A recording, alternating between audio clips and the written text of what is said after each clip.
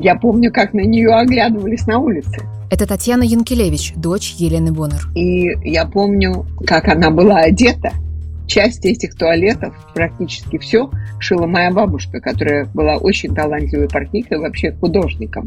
И вот я помню платье, синее платье с красной кожаной отделкой, которая была сделана бабушкой из старых порвавшихся красных перчаток.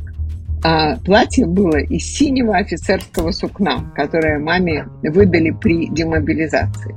У мамы была прекрасная фигура, полногрудая, длинные, очень стройные ноги, на которых женился мой отец. Очень выразительное лицо с глубоким взглядом глаз. И это при том, что один глаз у нее был практически незрячий в результате контузии. Но все равно на нее оглядывались. Все интересное происходило вокруг нее. Это Алексей Семенов, сын Елены Боннэр. Несмотря на большую занятость, как-то получалось, что много времени и проводили мы просто вдвоем, путешествовали, в походы ходили. Традиции наши, например, на 1 сентября мама нас вела, меня и Таню, в ЦДЛ, в ресторан, что было по тем временам для ребенка очень, в общем, неожиданное и такое очень торжественное событие. Там всегда были еще и люди, которые подходили к столику с мамой, здоровались, заодно знакомились с нами. В результате я, например, там получил книжку Чуковского с его подписью. Татьяна и Алексей, дочь и сын Елены Боннэр, родились в 50-е. Таня была на 6 лет старше. Она застала маму студенткой меда. Когда родился Алеша, мать уже работала микропедиатром в роддоме. Именно дети Елены Боннэр стали свидетелями ее постепенного превращения из детского врача в активную диссидентку. Часто женщины, у которых есть дети, не решаются на гражданскую деятельность, опасаясь за безопасность своей семьи. Но Люся сделала выбор, на который решилась бы далеко не каждая мать. И детство, а затем и юность Тани и Алеши прошли в совсем нетипичном для советского ребенка круге. В этом выпуске Татьяна и Алексей расскажут о том, каково это – расти и взрослеть среди диссидентов, когда в школе лучше не говорить о том, что обсуждают дома, и как брак их матери с Андреем Сахаровым навсегда изменил их судьбы. До начала 60-х Елена Боннэр с первым мужем и детьми жила в ленинградской коммуналке на 18 семей. Общая кухня, общая ванная, одна комната на 4. Зато окна выходили на фонтанку. А вечером можно было уложить детей, попросить соседей присмотреть и сбежать в кино на что-нибудь итальянское. Коммунальная квартира была совершенно фантастический микрокосм советского общества. И в этом микрокосме могло происходить абсолютно все, весь спектр взаимоотношений. От злобы, от ненависти, кражи, до взаимопомощи, до обращения за медицинской помощью, за поддержкой на кухне хозяйственной, при том, что всегда был какой-нибудь сосед, который угрожал написать в щи. У вас был такой сосед? Да, у нас был такой сосед. Но моя мама пользовалась большим уважением. И всегда в воскресенье стучали в дверь и говорили: «Лена, ну ты придешь давление мерить?» Кроме этого были конкурсы, кто испечет лучший кулич на Пасху, на православную Пасху. И это при том, что мы жили в так называемом жидовском закутке, маленьком отростке от большого коридора, в котором было 3 комнаты, и во всех 3 комнатах волею судеб были поселены евреи. Мама пекла куличи и делала Пасху на православную Пасху. Это еще в 50-е годы. Да, ее Пасха была признана лучшей. Кулич не всегда, но Пасха неизменно была лучшей. Помимо соседей по коммуналке, в детстве Тани и Алеши присутствовали друзья их родителей. Про ленинградскую квартиру 3 подруг-диссиденток, с которыми дружила Люся, вы уже знаете. Но были и другие инакомыслящие. Они звучали в доме Боннэр из динамиков магнитофона. Полосы на полосу делится соседской кривдой опытом. Ну, мы тогда не воспринимали это как диссидентская среда. Мамины друзья, где я впервые услышала Акуджаву, мне было 9 лет. стала заучивать наизусть его песни. В нашей комнате в коммунальной квартире появился магнитофон Яуза. Есть магнитофон системы Яуза, вот и все. И этого достаточно. Написал Галич. Переписывался Акуджава. И еще какие-то непонятные даже пленки, которые потом, много лет спустя, я определила, что, возможно, это были первые исполнения Высоцкого. И папа говорил маме, он ревновал ее даже к магнитофону, он говорил: ты живешь не со мной, а с Акуджавой. Вот. Так что мы жили в такой среде, которая потом стала, так сказать, бродильным бульоном диссидентским. Как вы помните, в начале 60-х семья перебралась из Ленинграда в Москву. Вскоре после переезда Люся совершенно случайно подружилась с актерами театра на Таганке. Вышло это так. Люся к тому моменту развелась с мужем и жила с детьми у матери на улице Чкалова. В 15 минутах ходьбы от дома только что открылся модный и очень прогрессивный театр на Таганке под руководством режиссера Юрия Любимова. Знакомый поэт Михаил Дудин рассказал Люсе, что актриса театра Марина Полицеймака ищет комнату поближе к театру. Она тоже только что разошлась с мужем. По стечению обстоятельств одна из соседок Люси как раз сдавала комнату в своей квартире. Так, через 3 рукопожатия Марина Полицеймака нашла жилье, а Люся – близкую подругу. Как раз в те годы в театре на Таганке поставили спектакль «Павшие и живые» о молодых поэтах, погибших на войне, в том числе о Севе Багрицком. Постепенно Люся познакомилась со многими актерами Таганки. И вскоре дом Боннэр на Чкалова стал местом притяжения театральной тусовки. Сюда приходили актеры Валерий Золотухин и Борис Хмельницкий, Татьяна Чернова и Эдуард Арутюнян, Александр Галич и Булат Акуджава со своей мамой, Владимир Высоцкий и многие другие. Кто-то даже придумал этим посиделкам название «Трактир «Веселые нищие». Практически каждый день после спектакля, то есть в 11:30, большая компания приходили в квартиру.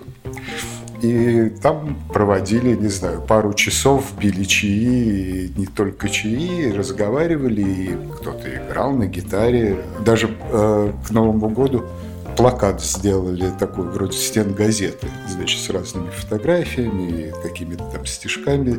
По крайней мере, 2-3 раза в неделю, значит, были такие посиделки. Естественно, часто меня еще совсем маленького отправляли спать, но я старался сделать так, чтобы не заметили, что я все еще не сплю. И пристроиться как-то там потихонечку в кухне и остаться со всеми. Матвей Борисович, администратор у нас. А теперь так разговаривает и говорит: ну-ка смотри, где у меня был паралич? Быстренько отвечай. Я говорю, с этой стороны. Он говорит: вот, пац, с этой, в том-то все и дело. Никто не может угадать. Здесь. Вот. Но почему-то у людей какая разница, непонятно. Трактир «Веселые нищие» собирался на Чкалова в течение 5 или 6 лет. Параллельно Люся все больше погружалась в дела диссидентского движения. С годами собираться у нее стало небезопасно. Квартиру могли прослушивать. Постепенно общение с актерами, кроме Марины Полицеймака, сошло на нет. Им на смену пришли диссиденты. А вы помните, как круг общения мамы стал меняться с актерского на диссидентский? Как менялись ее взгляды? В 1967-1968 году начали появляться другие люди.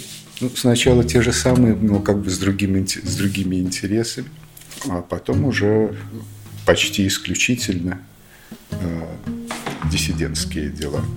Стало очень много сам издата и там издата. Читать всем было интересно. Люди приносили литературу или обсуждали. Я уже был постарше и тоже в какой-то степени принимал участие. Я очень поздно поняла, что я росла среди совершенно экстраординарных людей, очень одаренных и профессионально, научно.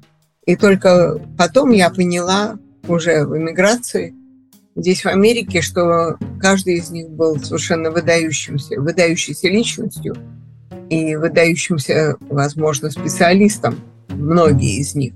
Эти люди мне представлялись человеческой нормой. Диссидентами в Советском Союзе называли тех, кто отказывался принимать установки официальной идеологии, то есть открыто или тайно не соглашался с действиями властей. Большинство инакомыслящих предпочитали избегать публичного пространства. Некоторые действовали подпольно, но была небольшая группа диссидентов, которые открыто критиковали действия властей и протестовали против нарушения прав человека. Их стали называть правозащитниками. Советское руководство таких людей называло отщепенцами и преследовало. За распространение сам-издата, за публичное несогласие с действиями партии, даже если оно было выражено в узком кругу, за антисоветскую агитацию и пропаганду, а уж за редкие акции протеста и подавно. За диссидентами следили, их прослушивали, обыскивали, преследовали, к ним подсылали агентов, их выдавливали из страны, арестовывали, судили, приговаривали к реальным срокам и ссылали. И с одной стороны, советские диссиденты постоянно жили под угрозой обысков и арестов, а с другой они помогали тем, за кем уже пришли. А мама говорила вам там, вот про это в школе не говори? Или вы уже это и так сами понимали? Нет, бабушка такого рода вещи время от времени говорила. Или начинала при мне спорить с мамой, что вот чему ты учишь ребенка, вот он пойдет и там чего-нибудь скажет. Даже как-то конкретно меня никто не пытался контролировать.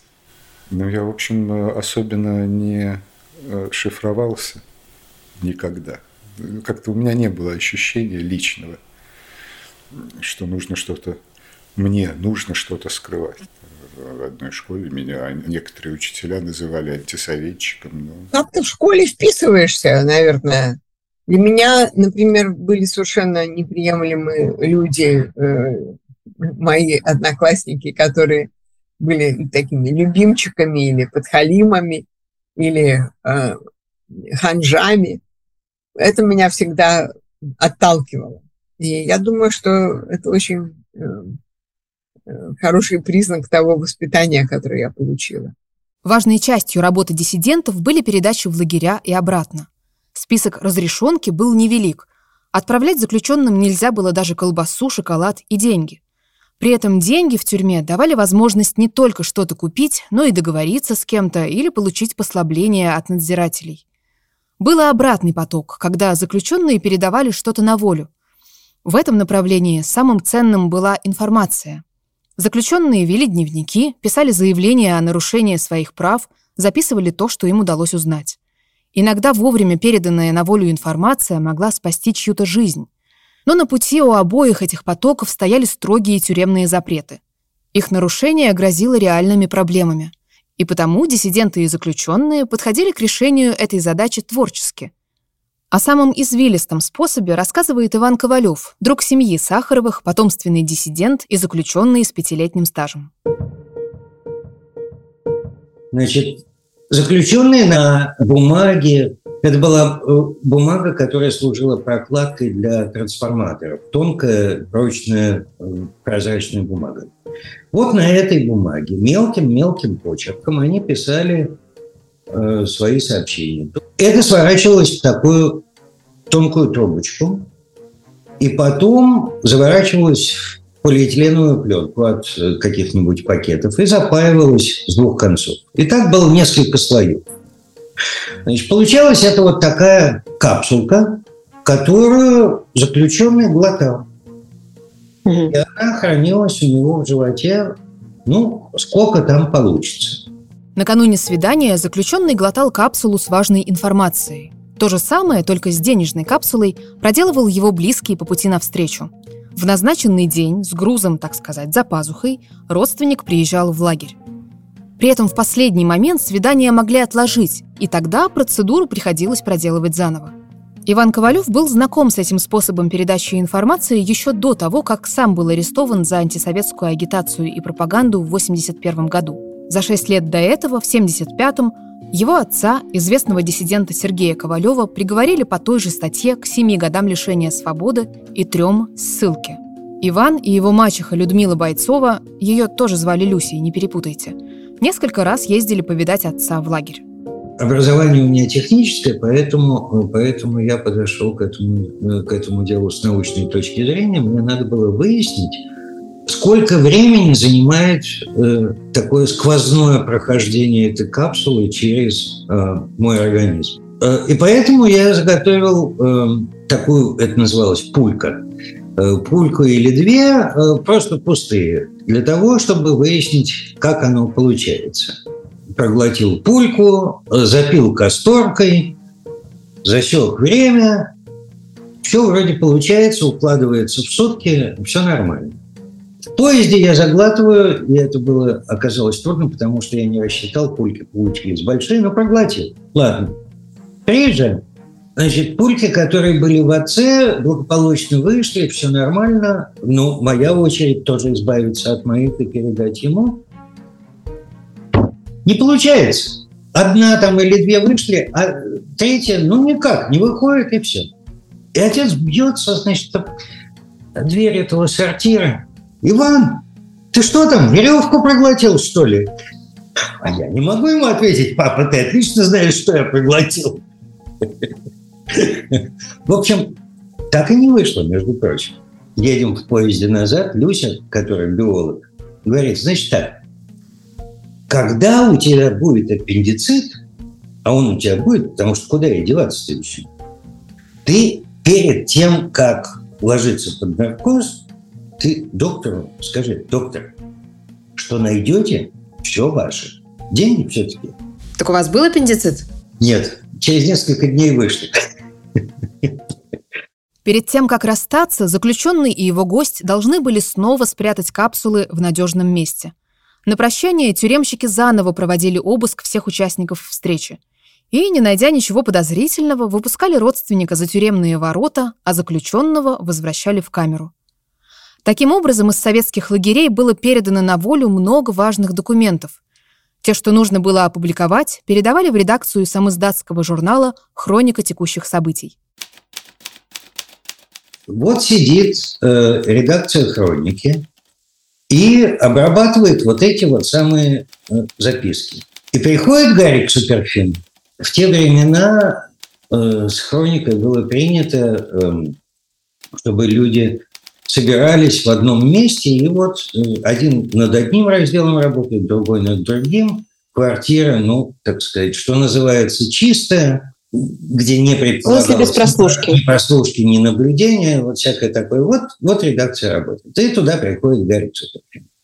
И он видит эти записки. Значит, берет и так подносит к носу, вздыхает и говорит: вот он, запах русской демократии. Капсула с запахом русской демократии была неприятным способом вывоза информации, зато безопасным, на случай обыска. Но были и другие способы. В начале 70-х Елена Боннэр регулярно ездила на свидания в мордовский лагерь к своему лжеплемяннику Эдуарду Кузнецову. О его участии в неудачном угоне самолета вы слышали в прошлой серии. К тому времени Кузнецову уже заменили смертный приговор на 15 лет тюрьмы, но еще не обменяли его на советских шпионов, арестованных в Америке.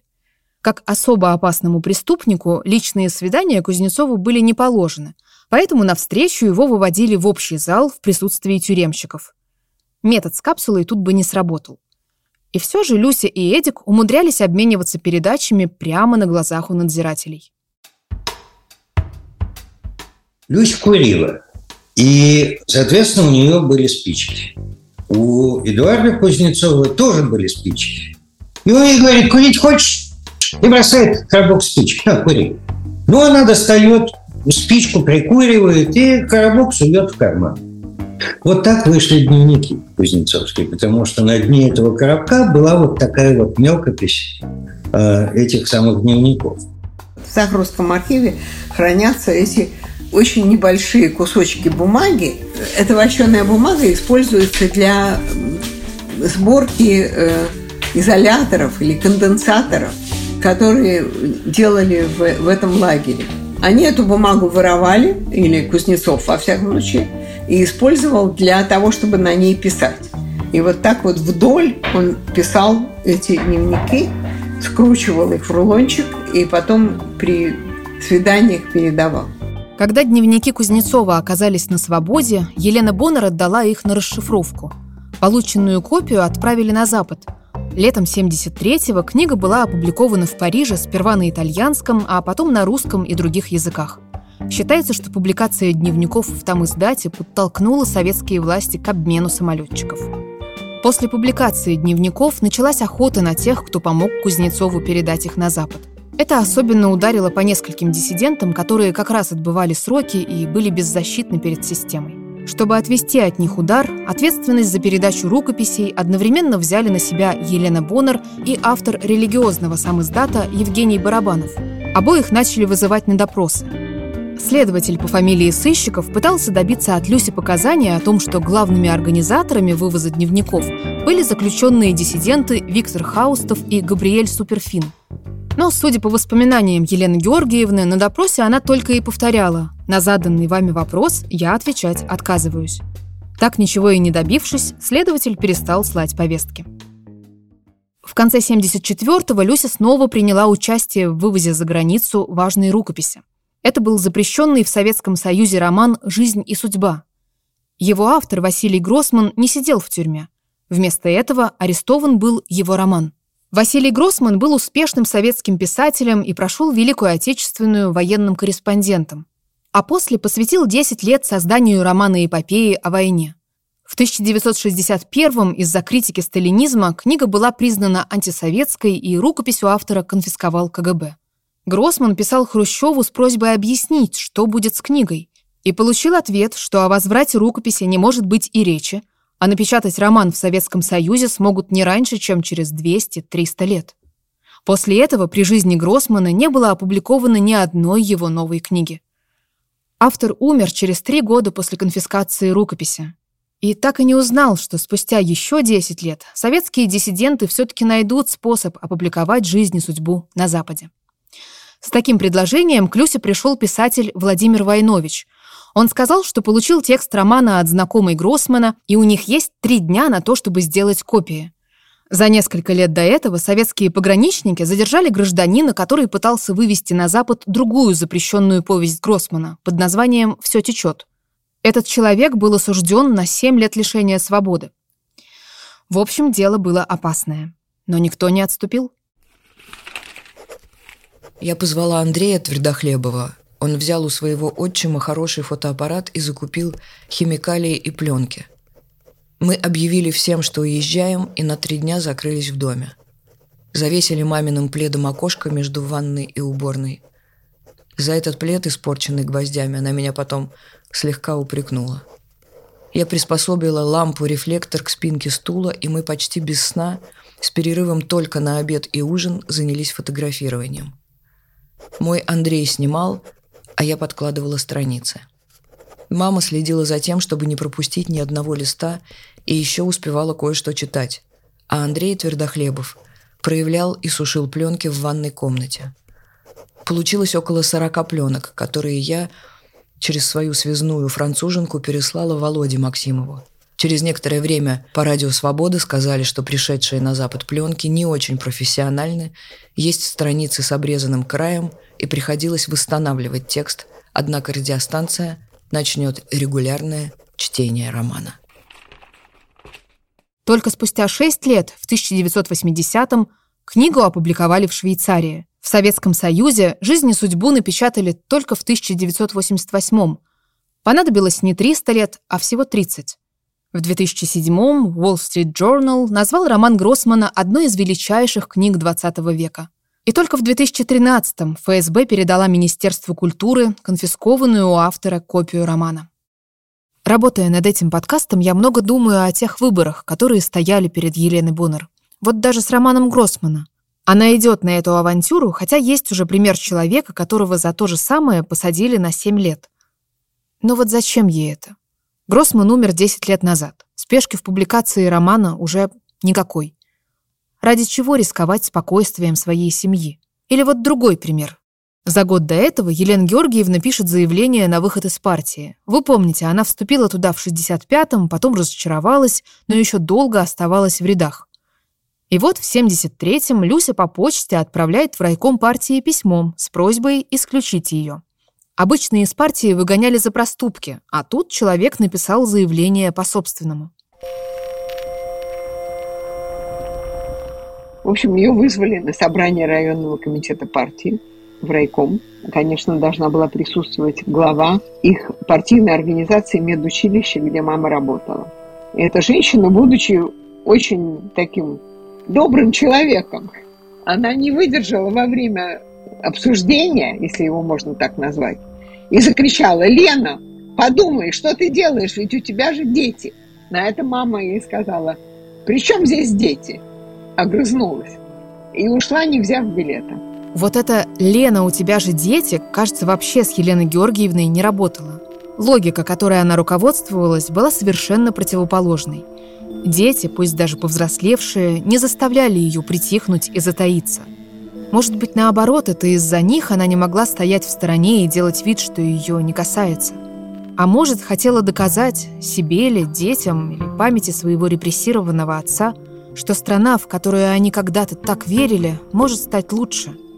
И если есть шанс, то разве можно стоять в стороне? По крайней мере, то, как Елена Боннэр действовала в подобных ситуациях, выглядит совершенно естественным и органичным, будто иначе и быть не могло. Все, что она делала, это было обостренным чувством справедливости. И не зря ее еще в школе называли коллегией адвокатов. Она вечно за кого-то заступалась. Завуч так ее и прозвала. Ну что, коллегия адвокатов. Елена Георгиевна, я бы сказала так, что она... Это Марина Сахарова-Либерман, внучка Андрея Сахарова. Позитивно относилась к любым проявлениям инициативы. Вот это точно можно про нее сказать. То есть она поддерживала, потому что это вписывалось как бы в ее систему координат, что человек должен делать, что человек должен к чему-то стремиться, работать, учиться, искать варианты. Это ей все абсолютно точно импонировало. Когда нам случалось обсуждать каких-то людей, ну, скажем так, более созерцательного склада характера, то она всегда в недоумении просто говорила: ну что же это за жизнь такая? Ради чего человек живет, если он ни к чему не стремится, если он ничего не пытается достигнуть? Но круче всего жизнь Елены Боннэр и ее детей изменила не диссидентская деятельность. Ее изменила любовь.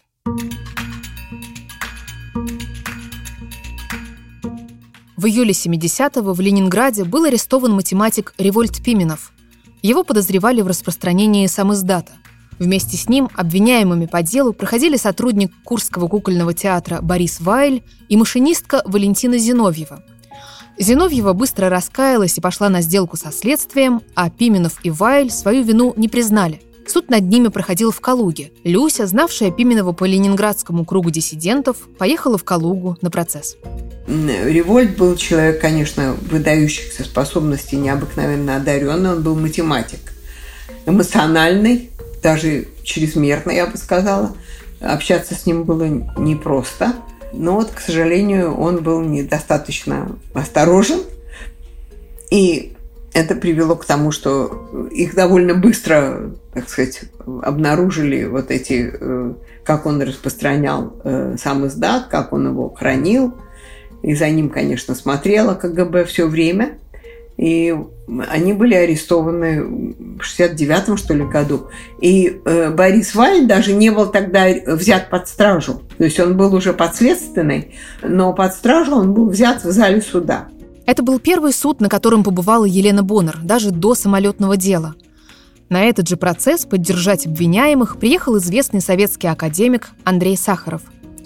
Изобретатель первой советской водородной бомбы, трижды герой социалистического труда, лауреат элитных Сталинской и Ленинской премий, Сахаров был лично знаком с Берией, Хрущевым и Брежневым. Но к тому моменту, когда в Калуге начался суд над Пименовым и Вайлем, великий ученый уже начал действовать властям на нервы. Он читал Пушкина на демонстрации в поддержку политзаключенных, подписал письмо Брежневу против реабилитации Сталина, опубликовал за границей статью, в которой говорил о всемирной угрозе термоядерной войны. В общем, по меркам советской власти вел себя совсем неподобающе лауреату госпремий. И вот теперь Андрей Дмитриевич приехал в Калугу поддержать диссидентов. Люся вспоминала, что именно тогда встретила его впервые, хотя Сахаров говорил, что видел ее раньше. В середине дня мы пошли в магазин и купили на всех молоко, кефир и какие-то булочки.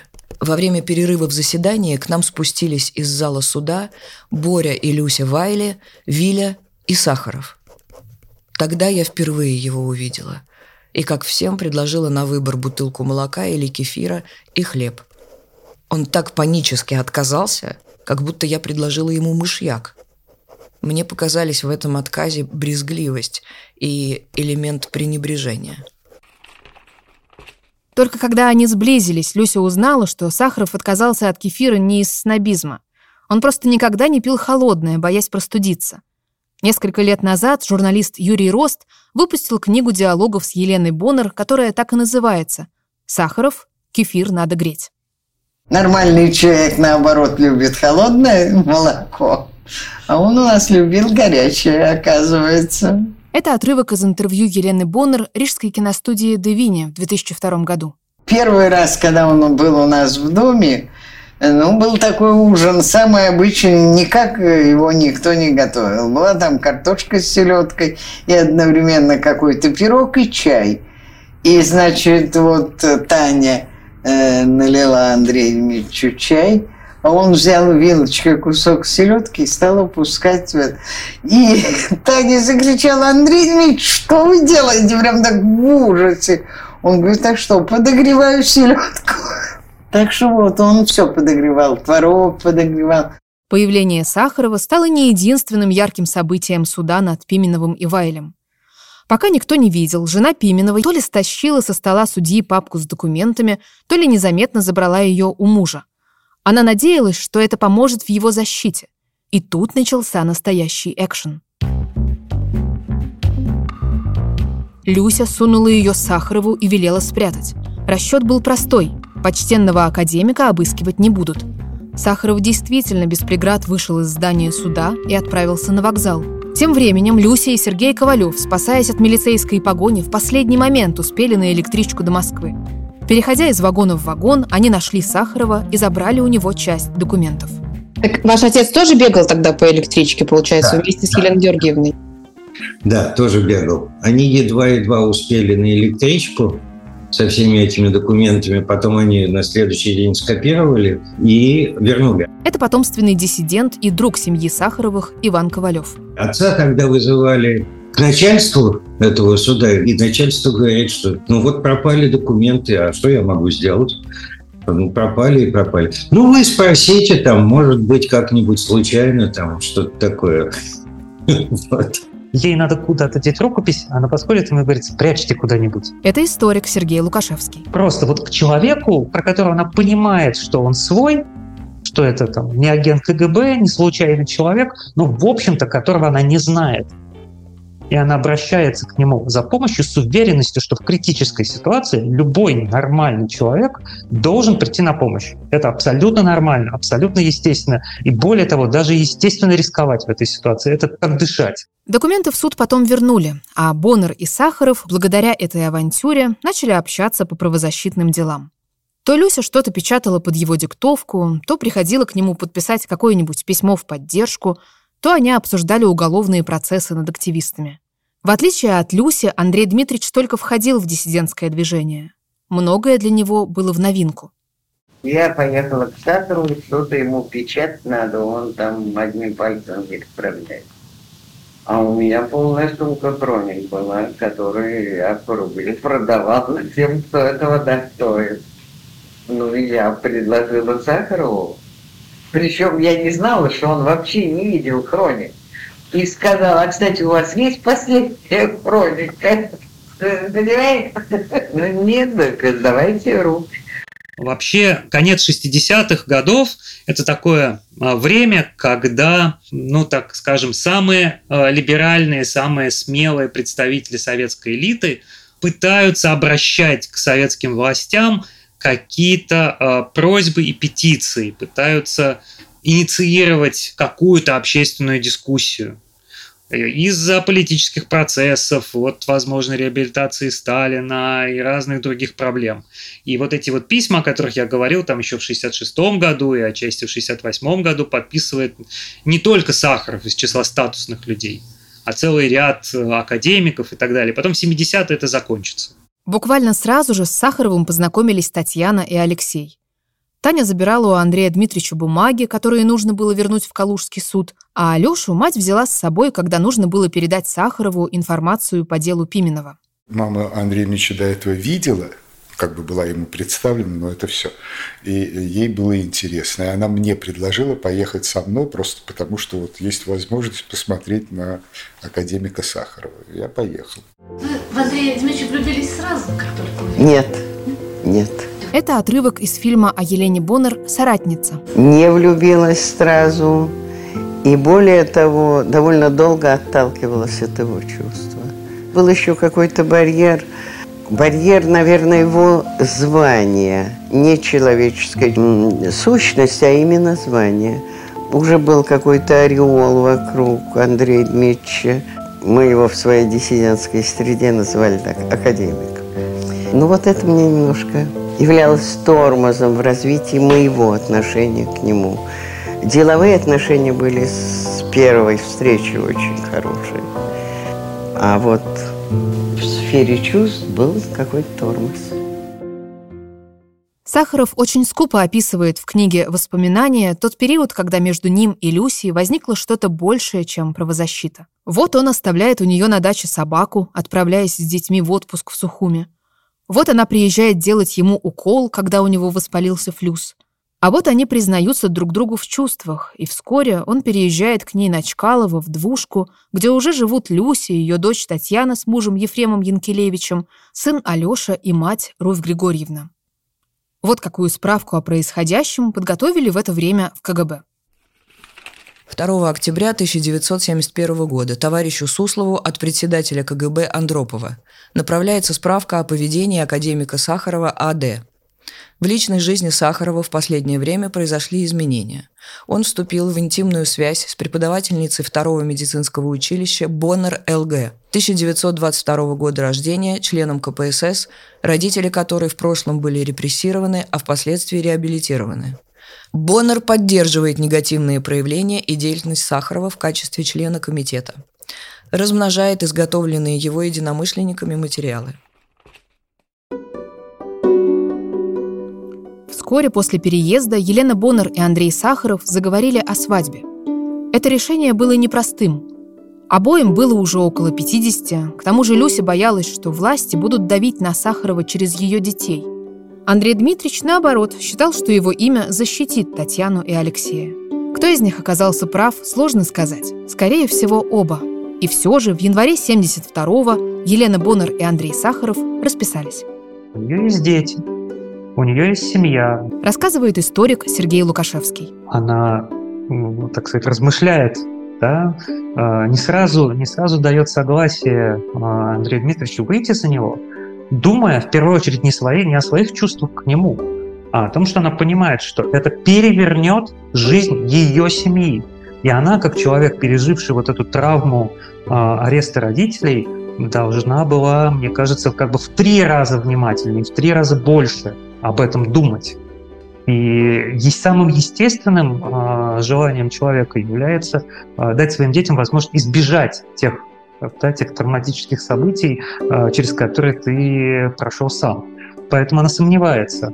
И только уже ее любовь, их общие их отношения с Сахаровым сподвигает ее решиться сделать этот шаг и выйти в публичное пространство, как неизбежное следствие их брака. И все ее опасения оказываются абсолютно верны, потому что, собственно, такой самый такой изощренный, самый садистский, самый ужасный удар, он приходится как раз на ее детей. Так сказать, я стал частью диссидентского круга, можно сказать, автоматически. Это Алексей Семенов, сын Елены Боннэр. Но я бы, наверное, им стал в любом случае, даже если бы мама с Андреем Дмитриевичем не стали жить вместе, потому что мама-то тоже постепенно превращалась в диссидента, независимо от Андрея Дмитриевича. И, соответственно, мои официальные неприятности, они бы, наверное, случились в любом случае, типа того, что меня не взяли в университет, я поступал, соответственно, на математический факультет в педагогическом институте. Как выяснилось, в школе за мной был какой-то особый присмотр, было обсуждение моего антисоветского поведения. В 10 классе за 3 месяца до окончания я ушел из математической школы, 2-й школы, перешел в обычную. Наверное, все эти неприятности в какой-то степени были бы в любом случае, Но, между прочим, может быть, они были бы хуже, потому что одновременно с тем, что интерес был повышенный ко мне из-за Андрея Дмитриевича, от него распространялась и некая защита, поскольку это он был такой значительной фигурой. Поженившись, Сахаров и Боннэр образовали диссидентский тандем.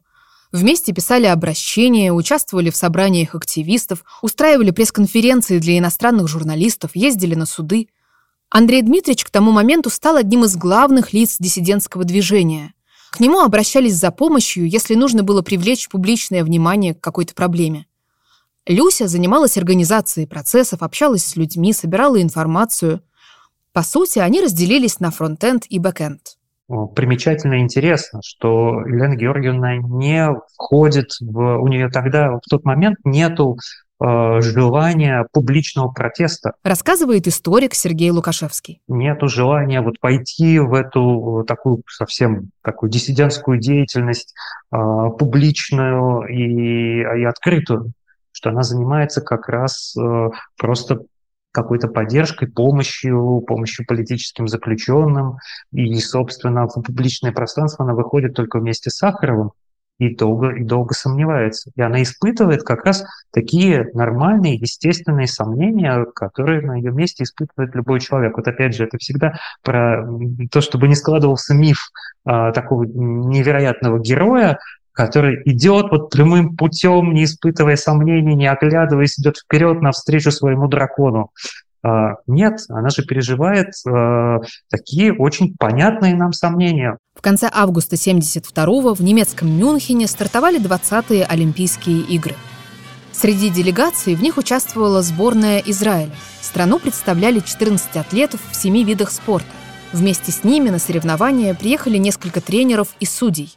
В ночь на 5 сентября, когда спортсмены спали в Олимпийской деревне, в их комнаты ворвались террористы палестинской группировки «Черный сентябрь». Они взяли в заложники 9 израильтян. Требованием было освобождение более 200 заключенных из тюрем Израиля, ФРГ и Западной Европы. В случае отказа захватчики угрожали убивать по одному спортсмену в час. Следующей ночью при неудачной попытке штурма заложники и большинство террористов были убиты.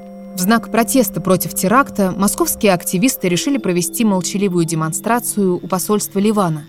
Люся в этот день плохо себя чувствовала, а Сахаров решил сходить на акцию. Вместе с ним протестовать к посольству пошли Алексей, Татьяна и ее муж Ефрем. Кто бы мог предположить, к каким последствиям эта демонстрация приведет каждого из них? Ливанское посольство – это было темное здание на Садово-Самотечной улице, недалеко от Цветного бульвара. Это Татьяна Янкелевич, дочь Елены Боннэр. Там в окнах не зажигался свет уже, по-моему, давно. И мы туда пришли и встали перед этим зданием. На нем был большой герб Ливана, ливанский кедр, очень красивый. И через 3 минуты нас схватили под руки и поволокли в автобус. Автобус был пустой. И туда постепенно натолкали еще других людей, многих из которых мы не знали. В основном это были еврейские активисты еврейского движения за репатриацию в Израиль. Они не знали нас, мы не знали их. И всех нас привезли в какой-то вытрезвитель за Соколом, за речным вокзалом, где-то в том районе. Выгрузили и стали допрашивать. И нас вызывали по одному к какому-то КГБшному следователю, и он выяснял, что нас подвигло прийти к ливанскому посольству. Слово «демонстрация» не произносило. Я слышала, что говорили другие женщины, и я сказала тоже, посоветовались с мужем и решили прийти. Или говорили в знак протеста против террористического акта на Мюнхенской Олимпиаде.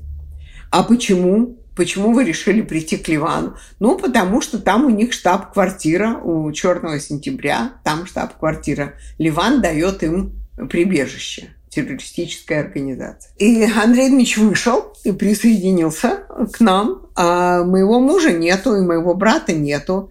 И их отпустили практически последними. Причем Ефрем заявил, что он никуда не уйдет, что он пришел на демонстрацию с несовершеннолетним, и он оставить несовершеннолетнего не может. Его всячески убеждали уйти. Ну что, вы нам не верите? мы с ним только поговорим. Нет, я никуда не уйду, пока вы его не освободите. Он несовершеннолетний. В конце концов, Алешу отпустили, и они оба вместе вышли из этого вытрезвителя, и мы поехали домой. Татьяна мне рассказывала, что вы участвовали в акции протеста. Это была такая первая акция? Нет, я бывал на демонстрациях на Пушкинской площади. Ну, как-то там люди начали созваниваться, что такая трагедия произошла, террористический акт на Олимпиаде. И Таня с Ремой были в большем контакте со всеми остальными и договорились, что вот, значит, идут. Я просто был рядом, сказал, я тоже пойду. И вас задержала милиция? Так всех задержала. Это был первый опыт привода? Не меня специально, первый, да. Не меня специально, а всех. Ну, никто не сопротивлялся, в общем, это было ожидаемо. А вы еще были школьником? Да. В школе потом говорили? Ай-яй-яй. Да, вызывали меня к директору. Я сказал, вот такое событие, как же было на него не отреагировать? Прямых последствий в школе это не имело, хотя косвенно, по-видимому, это был тот момент, когда решили, что нужно как-то от меня избавиться. Там был очень смешной эпизод, когда я вышла, и там стояли только женщины. Была какая-то довольно такая эффектная дама. Потом я узнала, что это Эстер Маркиш. Она говорила, а вы слышали, тут Сахаров. Все так всполошились, никто не знал, а кто это. Ну, вот такой высокий. И кто-то говорит, ну, вообще-то он не Сахаров. Ну, тут я уже навострила уши. Вообще-то он не Сахаров, он Цукерман. Ну, я, в общем, обалдела и по своей такой юношеской наглости довольно грубо ляпнула. Никакой он не Цукерман, у него дед был православный священник. Тут я, конечно, очень сильно ошиблась, потому что дед Андрея Дмитриевича по отцовской стороне был адвокат. Это его отец был священник. Тогда все замолчали, была такая немая сцена, и раздался голос Эстер Маркиш. Среди русских тоже есть порядочные люди. Через месяц после акции у Ливанского посольства Татьяна, тогда студентка последнего курса журфака МГУ, увидела на доске деканата приказ о своем отчислении. Через год ее брата Алексея не пропустят на вступительных экзаменах на мехмат, заменив 4 по сочинению на 2. А когда он все же поступит на математический факультет пединститута имени Ленина, его отчислят с 4 курса по надуманному поводу, несмотря на отличные оценки. К середине 70-х членам семьи Боннэр и Сахарова начнут угрожать физически. Однажды к ним на Чкалова наведаются 2 вооруженных мужчин. Они представятся террористами «Черного сентября». Потом к мужу Татьяны, Ефрему, подойдут на улице со словами, цитата, «Если твой тесть не прекратит свою так называемую деятельность, ты и твой сын будете валяться где-нибудь на помойке». В другой раз на Алексея в переулке нападет группа незнакомых мужчин. Вскоре Татьяна, Ефрем и его мать Томар Фейгин окажутся под угрозой уголовного преследования и ареста. Но самым страшным днем в семье Сахаровых-Боннэр станет 9 августа 1975-го. В то время Татьяна была на последнем месяце беременности, а их старшему сыну, Матвею, не исполнилось и 2 лет. Семья была на даче, когда вдруг Мотя почувствовал себя плохо. У него поднялась температура, начались судороги, было решено возвращаться в город. Дома малыш потерял сознание, глаза закатились, изо рта пошла пена. То, что происходило в те часы, я подробно описываю в 5 серии подкаста «Сахаров». Приехавшая скорая спасла мальчику жизнь и отвезла в больницу. Но по совокупности признаков врачи и родные Моти сошлись на одном – ребенка могли отравить. И вас ведь в детстве, судя по всему, пытались отравить? Да, но я ничего этого не помню. И подозреваю, что многое я не помню из детства, может быть, отчасти из-за долгой болезни после этого отравления. Это Матвей Янкелевич, внук Елены Боннэр. И, если честно, я даже все детали не знаю. То есть это потом только когда-то мне родители рассказали уже. Уже во взрослом возрасте? Да, уже более-менее взрослым. Где-то 12 лет я, наверное, это уже знал, или 14. Да, потому что был фильм на HBO. Сахаров, да, и там была такая сцена отравления. Так что, наверное, к тому времени им нужно было мне объяснить, что произошло. То есть вы благодаря фильму узнали? Ну, я смотрел фильм, конечно, но до того, как я смотрел фильм, меня, наверное, чтобы предупредить, как бы объяснили. Я правильно понимаю, что это стало одной из причин того, что ваша семья уехала в Америку? Ну, одна из причин, я думаю, да. Может быть, это отравление не... Они, может быть, не имели в виду убить ребенка, но чуть не убили. Но испугать... Понятно, что такие махинации происходили для того, чтобы родители уехали. Или просто чтобы создать ситуацию, где Сахаров и Боннэр действовали потише, потому что у них дети и внуки были под угрозой. В 1977-м Татьяна с Ефремом и их 2 детьми были вынуждены эмигрировать. Сначала в Италию, потом в США. Алексей уехал из страны еще через полгода. С тех пор дети Елены Боннэр начали новую жизнь в Америке. Люся и Андрей Дмитриевич остались в Советском Союзе. Долгие годы Елена Боннэр боролась за права человека в Советском Союзе, чтобы ее детям не пришлось пережить того, с чем столкнулась она сама, потеряв родителей в 1937-м. Но именно ее участие в диссидентском движении привело к тому, что ее дочь и сын были вынуждены навсегда оставить страну, в которой они родились, и разлучиться с матерью.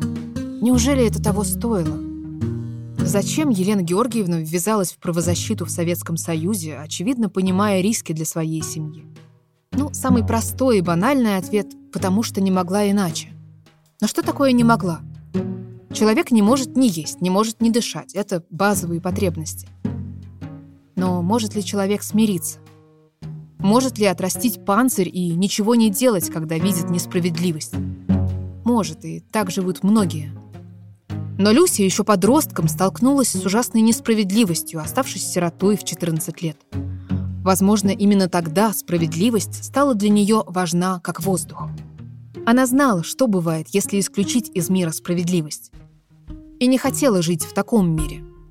Не сумев в детстве ничего противопоставить системе, отнявшей у нее родителей, во взрослом возрасте Елена Боннэр нашла этот инструмент. Им стала защита прав человека. И если в стране, где родились и выросли ее дети, справедливости для них не осталось, значит, они должны были уехать, а она остаться и продолжать борьбу. Это был 3-й эпизод подкаста «Всехняя Люся». Меня зовут Даша Данилова. Подкаст создан при поддержке Фонда Фридриха Науманна, Немецкого Сахаровского Общества и Oak Foundation. Мы также благодарим актрису Ксению Рапопорт, которая озвучила для подкаста мемуары Елены Боннэр. В следующем выпуске я расскажу о том, как советская пресса превратила Елену Боннэр в героиню пасквилей и желтых хроник, власти лишили ее и Андрея Сахарова свободы, но даже так не смогли их остановить. Подписывайтесь на подкаст, ставьте лайки и будьте свободными.